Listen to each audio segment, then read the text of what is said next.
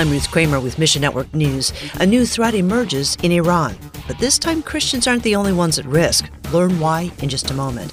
And then later, believers in Turkey challenge cultural norms with Christ's love. We'll unpack that story in just a couple of minutes. But we'll begin today in Iran, where a new draft law threatens to silence voices. Heart for Iran's Mike Ansari tells us. There is a new bill waiting to be approved by the conservative-led Iranian parliament, which will transfer control of the internet away from the government to Iranian armed forces. In essence, Iran is creating its own internal halal internet and implementing Chinese technology to filter and censor its own citizens. The government already maintains tight control over the internet, but this draft bill takes it even further. It's not only a matter of violation of human rights and freedom of expression. Iranians are going to incur financial loss as well. During COVID, thousands of Iranian businesses have migrated on their popular online platforms like Instagram.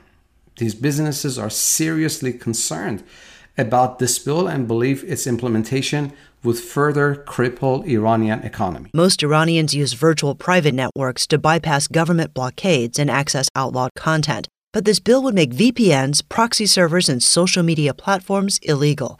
Ask God to make a way for the light of Christ to keep shining. Please pray for Mohabbat TV and Heart for Iran and its family of partners who depend on social media access to reach the Muslims of Iran with the gospel. Next, Sudan's transitional government agreed to send ousted dictator Omar al-Bashir to the International Criminal Court. Bashir's been wanted by the ICC since 2009. He's accused of genocide, war crimes, and crimes against humanity during the conflict in Darfur. Bashir ruled Sudan with an iron fist for over 30 years. Transitional leaders promised justice to his victims when they took the helm 2 years ago. Abraham, with the Program for Theological Education by Extension, or PTEE, describes more good news. I heard from the leaders that the situation with the new government is better than in the past. Now it become a little bit more open for the evangelism, more open for the good news. Some mission came back, which they have been kicked out of the country 4 years ago. Last month, PTEE held online training sessions for believers in Sudan. Around 21 leaders has attending this training, which have been held by Zoom. And after they finish the training, they now publish 4 groups for studying in Khartoum in Sudan. Pray this training will help Arabic-speaking Christian leaders grow in their faith and disciple others. And last month, Turkey quit the Istanbul Convention intended to reduce violence against women. Turkey's government claims the treaty encourages LGBT behavior contrary to its cultural values. But the issue remains. Over 300 Turkish women were killed by partners or male relatives in 2020.